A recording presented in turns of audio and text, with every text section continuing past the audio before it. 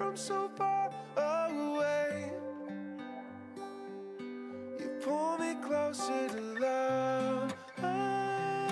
Good morning. Closer to love. Welcome to Conroe Bible Church. We are thrilled with the opportunity to worship Jesus together, and I want to say Happy Mother's Day. I can't find my mom, so she must still be in the Adult Bible Fellowship, but Mom, Happy Mother's Day. And it's a complicated day, right? I get that. It's very hard on people that have a lot of different issues. Not everybody's mom was like mine. Not everybody's experience as a mom or trying to be a mom has been the same. And we just bring that up as a real church family. We're all imperfect. We all hurt. And the Lord tells us to weep with those that weep and rejoice with those that rejoice. So we want to do that today on Mother's Day, and we want to, above all, honor God's Word where He says to honor mother and father. So that is our joy and our delight this morning. I'm going to start with prayer, and then we will stand and read Scripture together. Let me pray. Father God, we thank You for the privilege of being here this morning. We thank You for moms. Thank You that they gave us life, literally, and we choose to honor them today, according to Your word, not according to Hallmark. And we thank You that You are in our lives and that You allow us to grow through all the experiences of life. And we thank You most of all for giving us a family, a church family, to live out life together with and to weep together, to rejoice together. So we choose to do that today. And Jesus, we ask that You would be powerful in Your presence and allow us to experience Your grace in a fresh way today. In Christ's name we pray. Amen. I'm going to ask you to stand with us, and we're going to read Romans chapter 12, verses 17 to 19 together out loud. And then the worship team will start us with the worship through song. So let's begin. Never pay back evil with more evil. Do things in such a way that everyone can see you are honorable. Do all that you can to live in peace with everyone. Dear friends, never take revenge. Leave that to the righteous anger of God. For the Scriptures say, I will take revenge. I will pay them back, says the Lord. Thank you.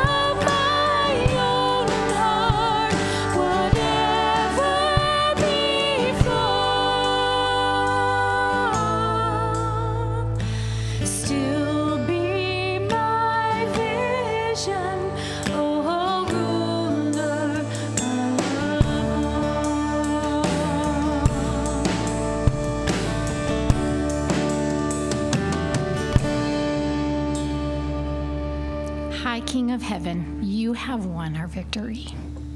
May we say that you are heart of our own heart, whatever befall. Still be our vision, O ruler of all. In Christ's name we pray. Amen. Children, you are dismissed to Sunshine Kids Club. You can have a seat.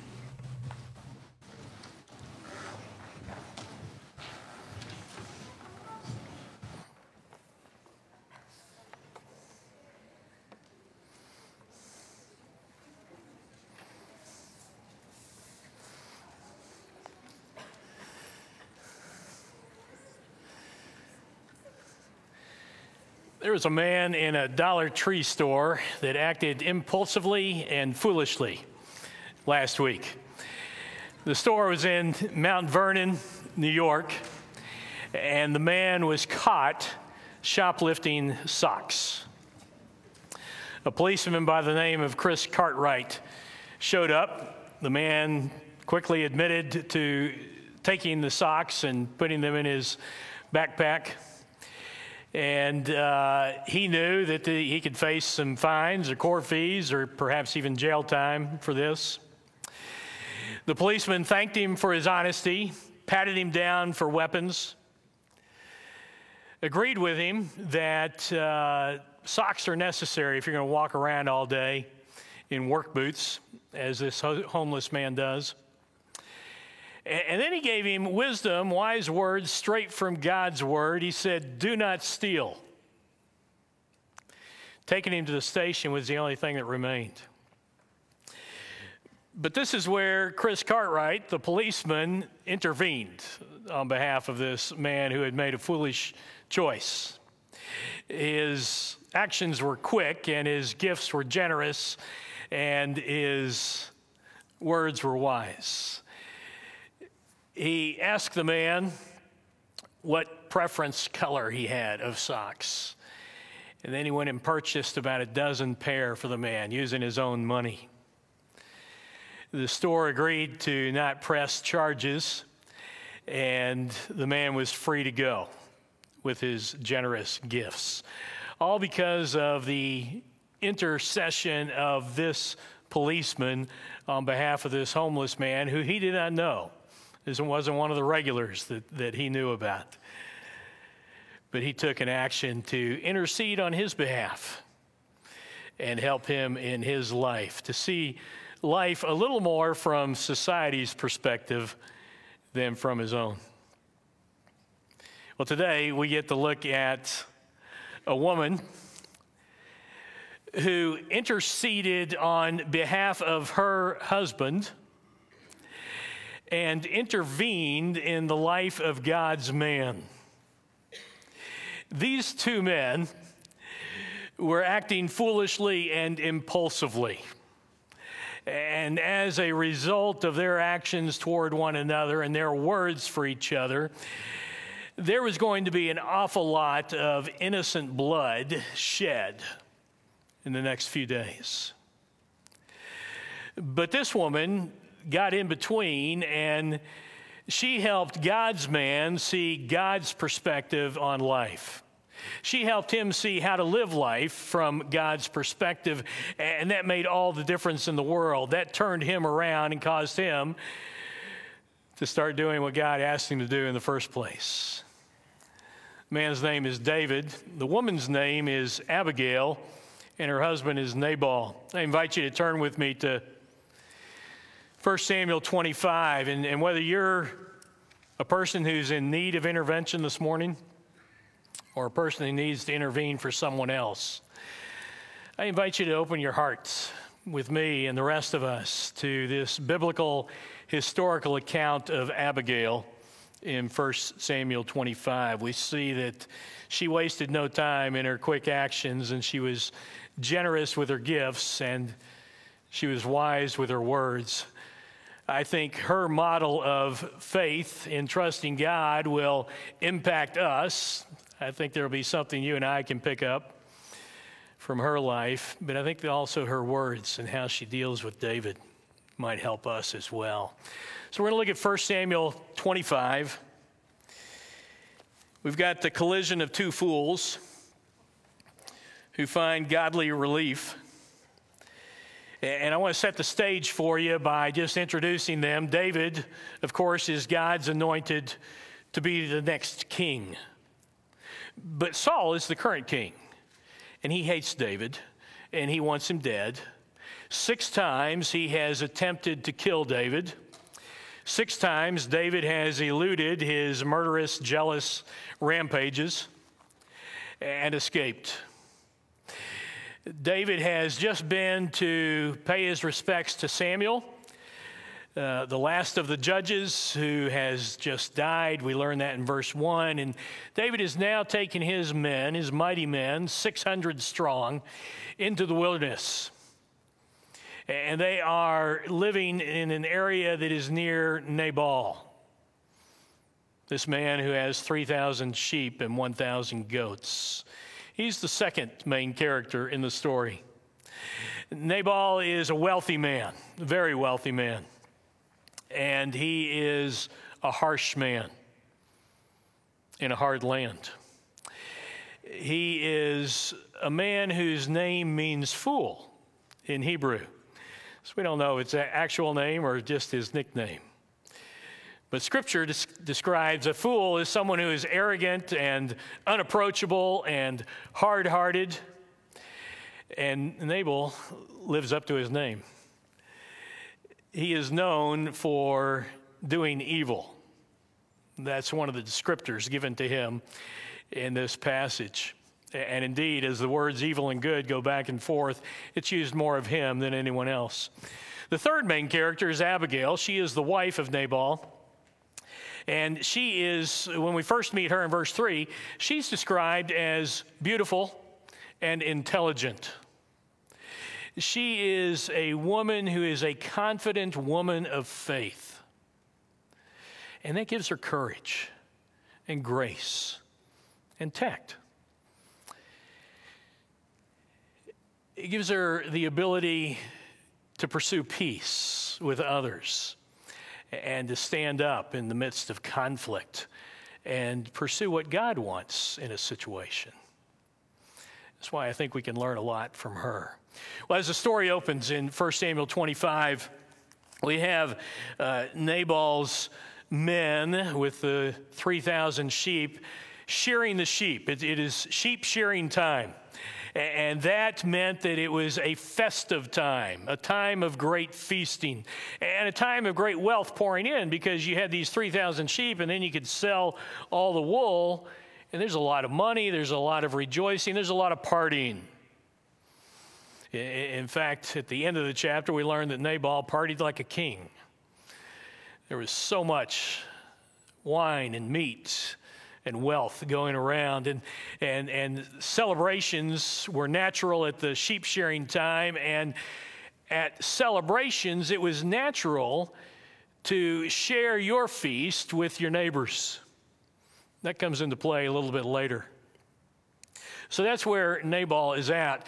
David is in the nearby wilderness, and David's group of men, they have set up a protective wall, intentionally on their part, not at the request of Nabal, but they have set up this wall to protect Nabal and his wealth, his sheep, his goats, all of his herdsmen. And so they have done this both night and day. And we see later in the chapter that the servants of Nabal agree with that. In fact, they state it when they're begging for Abigail's help in this situation. And because of that, David says, okay, I'm going to send 10 men, and I want them to go see Nabal, our neighbor. And here's what I want you to do. First, I want you to go in my name, go in David's name, your leader. And I want you to bless Nabal and tell him that you hope he has a long life, and that all of his land and all of his people and all of his things he owns, all the sheep and the goats and everything else, that it continues to prosper. I want you to bless him that way. And I want you to congratulate him on his successes. This is a huge time. It's a joyous time. And I want you to just inform him that we have been there for them. We have protected them. And then just as a courtesy, request that they send some food our way for these 600 men living in the wilderness, which is essentially a desert. And it's not a shakedown. It's just something that's a reasonable courtesy for the actions they have taken and a natural thing to do at a feasting time with your neighbor, to share your food. So these 10 men go to Nabal, and Nabal responds. I don't know how you think he would respond, but he responds with utter contempt. You may have guessed that because of the nickname Fool. So Nabal responds to him, and he says, "Who is David? Who is the son of Jesse?" You know who David is? He is a runaway servant. So we get a little clue here that Nabal is kind of a political loyalist. He recognizes that Saul is on the throne right now, and he's going to protect himself and just call David as a runaway. You have run away from Saul. You're not serving him any longer. In fact, you're just a rebel. You're probably trying to kill him. And so that is how Nabal handles the situation. And the 10 men, it says, retrace their steps back to David. And I'm sure they know what's coming because they tell David what's going on, and David is ticked off. He responds with great anger, and he is going to get revenge. In fact, he's got 600 men, so he's going to say, I want 200 of you here just to stay and protect our supplies, our goods. But 400 of you, grab your swords. We're going to go see Nabal. And we're going to kill every man in his household. And given the number of family members he had, and given the number of herdsmen that he had, and servants, there's going to be a lot of people. But he is ticked off. If it's true that everyone carries around a reservoir of anger, David's is bursting at the dam, and he snaps. And he gets his men that he knows the abilities they have as warriors. And he says, we're going into battle with somebody that can't even fight back. And what's happening here is David is in danger of forgetting his calling, destroying his soul, and turning his back on God. Because God doesn't want him to take vengeance. God doesn't want him to shed innocent blood. Has he been wronged? Certainly. And it's fair to get angry about insults. But to march in and kill everybody, that's not right. And this is where we want to hit the pause button and just notice the fickle faith and obedience of David, if you will, because I think there's direct parallels in our own lives. You may disagree, and I hope it's not true in your life. But a lot of us are this way, right? David, just in the chapter before, chapter 24, he had an encounter with Saul. Now, I told you that Saul had been chasing him around 6 times, had tried to kill him, and 6 times David had eluded Saul. Well, David and his men were hiding out in a cave near En-Gedi, near the springs. And it just happened to be a cave that Saul came into to use the bathroom. And so immediately all of David's men say, hey, we got him. Let's end all this right now. Let's kill him. And David says, no, we're not going to do that. He's God's anointed. We're not going to do that to him. David does sneak down, and he cuts off a portion of Saul's robe. And as Saul is leaving the cave, David steps out and lets him know that they were there and that he's a good guy. Look, I've got part of your robe. I could have taken you out right then, but I didn't. Because you are God's man right now. I am God's man in the future. So David knew how to react even when somebody was pursuing him to kill him, to take his life. But Nabal insults him, and he goes off the deep end. David is clear that Saul is God's anointed. And so David will not bring him harm, but Nabal is there. He hasn't tried to kill David. He's just insulted David. He refused him food, even though there was no agreement in place for protection. And even though it's an unwritten rule that we share our feast with those around us, David had good reason to be angry, but he had no right to seek revenge. The anger of David has escalated here, and it's escalated because of his sense of entitlement. He has protected Nabal. Even the slave, the servant will say, they protected us day and night. We were free to do what we needed to do. And here's the bottom line. David refuses to trust God here. He refuses to trust God that God will still supply provision for his men, food, water. He refuses to trust God that God will reward him for the work that he has done in protecting Nabal. He wants to take matters into his own hands, and he wants to take revenge. He is hot-headed in this moment, and he's going to act on his own to take out Nabal. How often do we find ourselves with the same sense of entitlement? We want to be rewarded now for the good we have done, which in our perception is always far greater than it is for others sometimes. And when our needs aren't met, then we tend to get a little frustrated, even angry at times. David thinks he deserves a reward, but he really doesn't care about that anymore. He's just going to handle his situation the way he wants to. So we go back to the story. David is heading toward Nabal's encampment, a few miles away.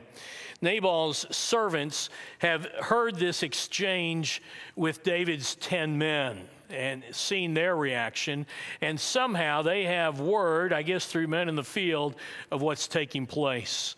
And so one of them goes to Abigail because he says literally, your husband won't listen to anybody. He's living up to his name. You have wisdom. You will consider what to do. I love that phrase.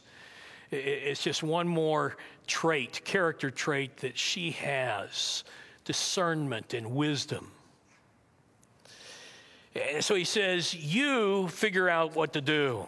These guys protected us, and we were free and easy. We were never disturbed by wild animals, never disturbed by foreign invaders. All we had to do is watch the animals. We've never had it so easy. Please take action, or we're all going to die. Well, Nabal's insulted David. David's got off the deep end. He's impulsive and foolish, and so Abigail moves quickly. She moves quickly here. In fact, depending on your translation, it says something like, she wasted no time. 4 times in this brief story of Abigail, it describes her that way. She wasted no time. She hurried. She was quick to take action. And that's what she does here. She doesn't delay. She doesn't freeze up and wait for someone else to do it. She doesn't try to remember a time when she was close to God so that she could talk to him now. She grabs food from the feast that is already prepared, throws it on some donkeys, and has her servants begin to head to meet David, to head him off. She walks with God. The New Testament terminology we would use came up in ABF this morning, abide. She is walking with God. She is a confident woman because she's a woman of faith. And she is able to just take action because she's walking with God. She knows that she's committed to do his will. She knows that he is leading her and guiding her. And so she prepares to go see David. David leads his 400 men around a mountain. They're all armed, and I love this. He continues to mutter to himself, I'm going to kill them all. No one's going to be alive tomorrow. They're all dead. Scripture tells us he's still talking to himself and anybody else who will listen. I'm sure at this point his men are giving him a little space because you don't want to anger the boss, the lead warrior, when he's on the warpath.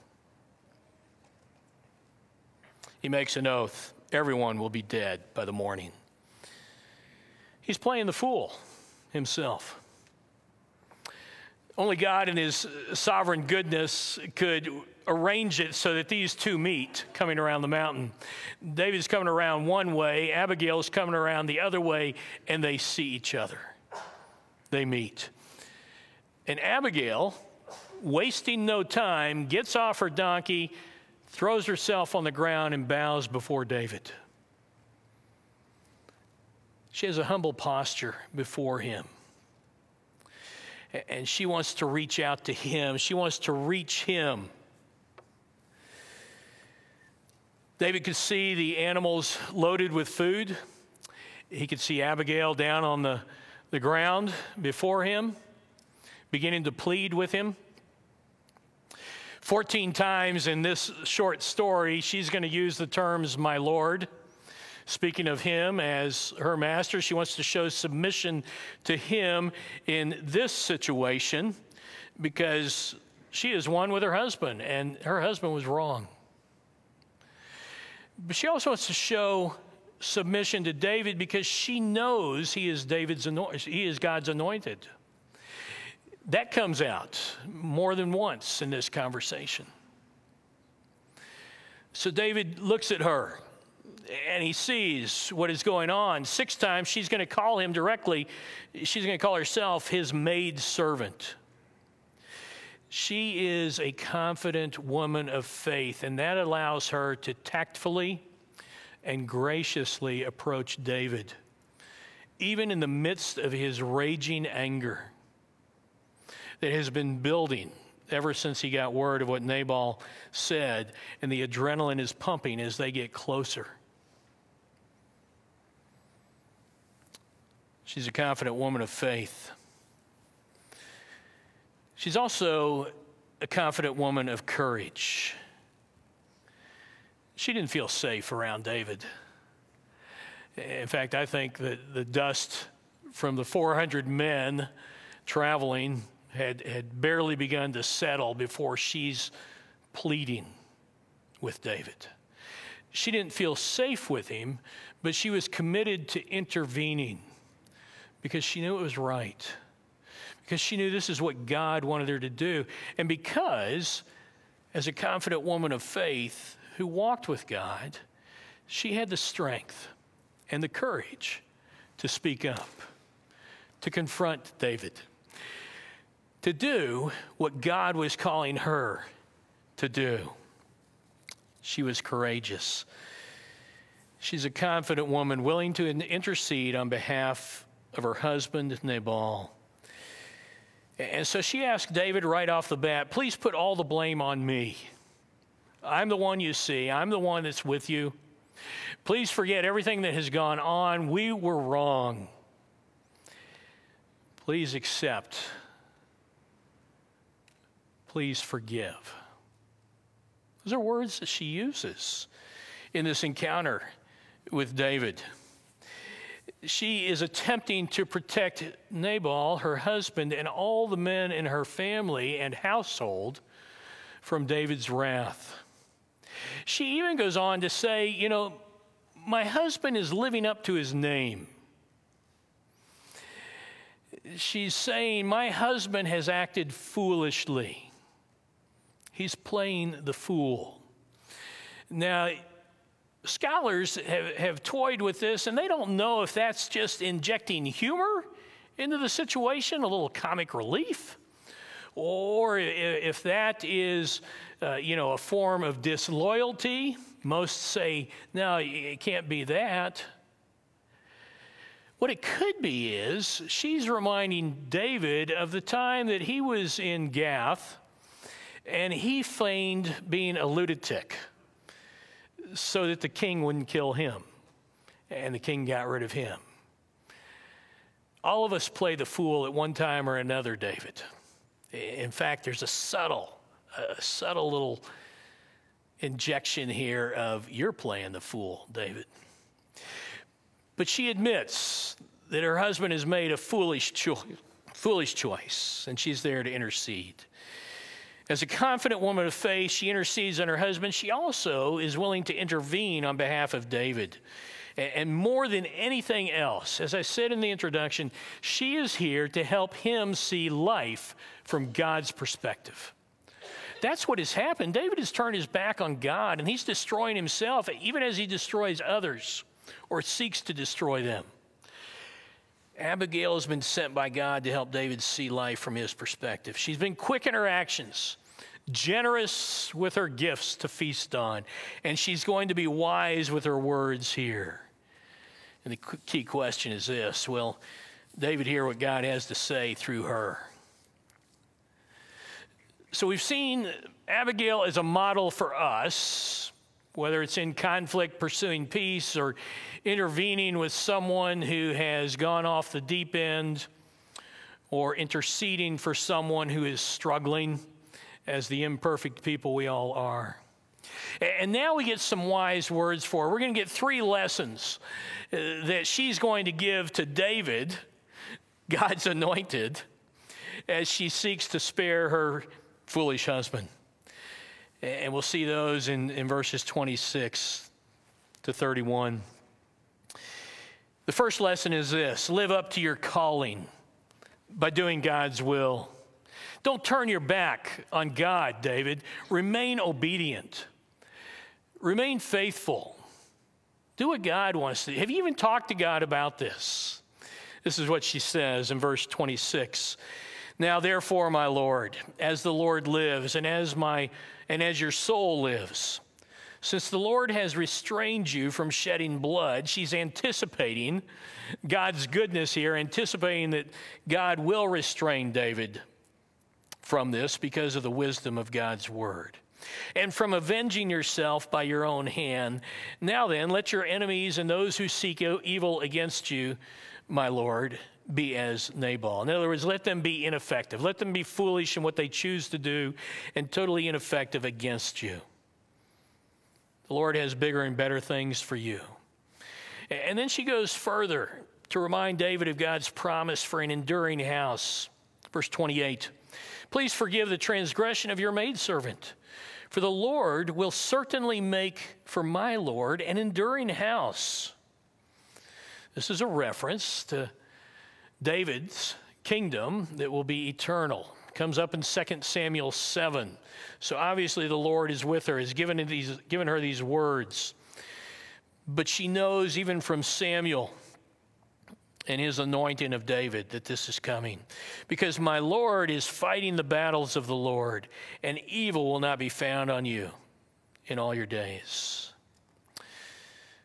God has a way of doing things, and in his providence, he sent Abigail to intervene in David's foolishness.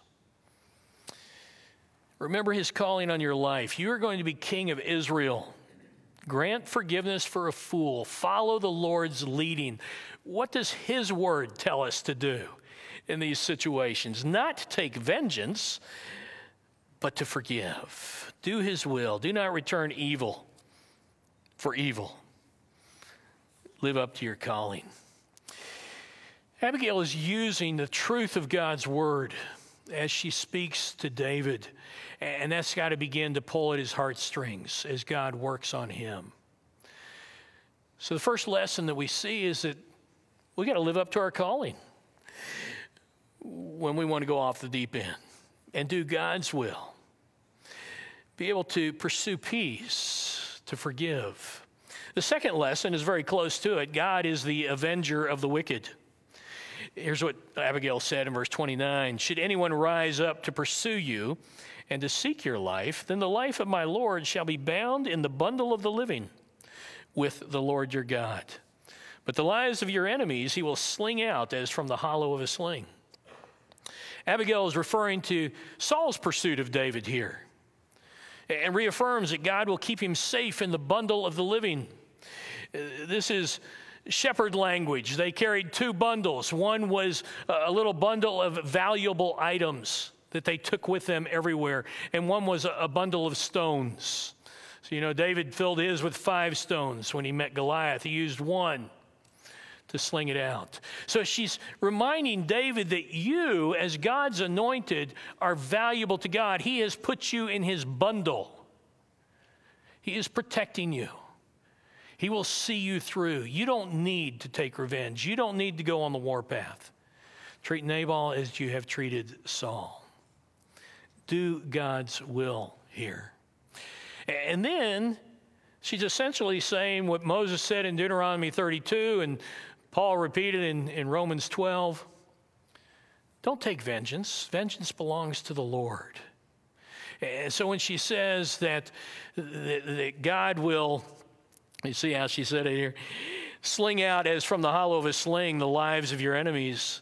That means he's going to take those stones and he's going to kill off your enemies. He will take his revenge in whatever way he deems necessary on them. And it will be just. It will be just right, not too much, not too little. Because God is perfect. He knows what to do here. So he will bring judgment in due time. Let God take the vengeance. She's being used of God to remind David to see life from God's perspective. This was all in God's word. David knew these words. And so she's saying them, he's hearing them, but I think he's hearing from God as she speaks. The third lesson is you will never regret it later. You will never regret it later. She says this in verses 30 and 31. And when the Lord does for my Lord, according to all the good that he has spoken concerning you, and appoints you ruler over Israel, this will not cause grief or a troubled heart to my Lord, both by having shed blood without cause, shedding innocent blood, and by my Lord having avenged himself, breaking God's word, sinning against God. When the Lord deals well with my Lord, then remember your maidservant, she says. She's reminding David that he doesn't want to be in the position as God's anointed ruler over all of Israel and have this in his past. He doesn't want to carry guilt and shame from shedding innocent blood just because he got hot-headed, just because he could, just because he was powerful enough and big enough. So she reminds him, the fourth person in 1 Samuel, to remind him that he will be ruler over Israel. The first one was Samuel. The second one was Jonathan, Saul's son. And the third one was Saul himself back in chapter 24. Here, Abigail reminds him. So again, there is this constant drumbeat that you are God's anointed. Live like it. We are God's chosen. We've been adopted into the family. We've been declared righteous. And so God pulls at our heartstrings the same way. Live like it. Abide in Christ. Choose righteousness. In God's grand scheme, Nabal's not going to matter, David. What will matter is whether or not your hands are clean. Revenge feels real good right now, but it's not going to feel good later. David, Nabal, any of us cannot win by trying to get even. Just think of all the tragedies that could have been avoided if people didn't try to get even, didn't try to get their own revenge. All the relationships that could be healed. All the conflicts that could have been avoided or reconciled. And yet we understand what David's going through and what Abigail is speaking to, because we can slip into that at any moment of selfishness and self-centeredness. Many of us have done things in anger and wished we could take them back. Well, Abigail has shown herself to be a confident woman of faith. And this confidence in the Lord God has given her courage when it mattered most. Think of it, again, an unarmed woman facing David, future king of Israel, 400 armed men with him in the desert. She simply relied on the Lord for strength and for guidance and for wisdom. She used biblical principles to get David's attention. She spoke truth with grace to speak into his life and get his attention, to try and point him to life from God's perspective. And the question is, will he respond? Well, that's what we get to see in verses 32 to 35. I think David heard the Lord behind Abigail's words. He blessed her and he granted her request. This is what we see. David said to Abigail, "Blessed be the Lord God of Israel, who sent you this day to meet me. And blessed be your discernment." There's that wisdom, knowing what to do. "And blessed be you who have kept me this day from bloodshed and from avenging myself by my own hand. Nevertheless, as the Lord God of Israel lives, who has restrained me from harming you, unless you had come quickly to meet me, surely there would not have been left to Nabal until the morning light, as much as one male." Verse 35, "So David received from her hand what she had brought to him and said to her, 'Go up to your house in peace. See, I have listened to you and granted your request.'" David heard her words. He heard her words as if the Lord himself was speaking to her, speaking through her. And he was, right? Because she was speaking biblical truth.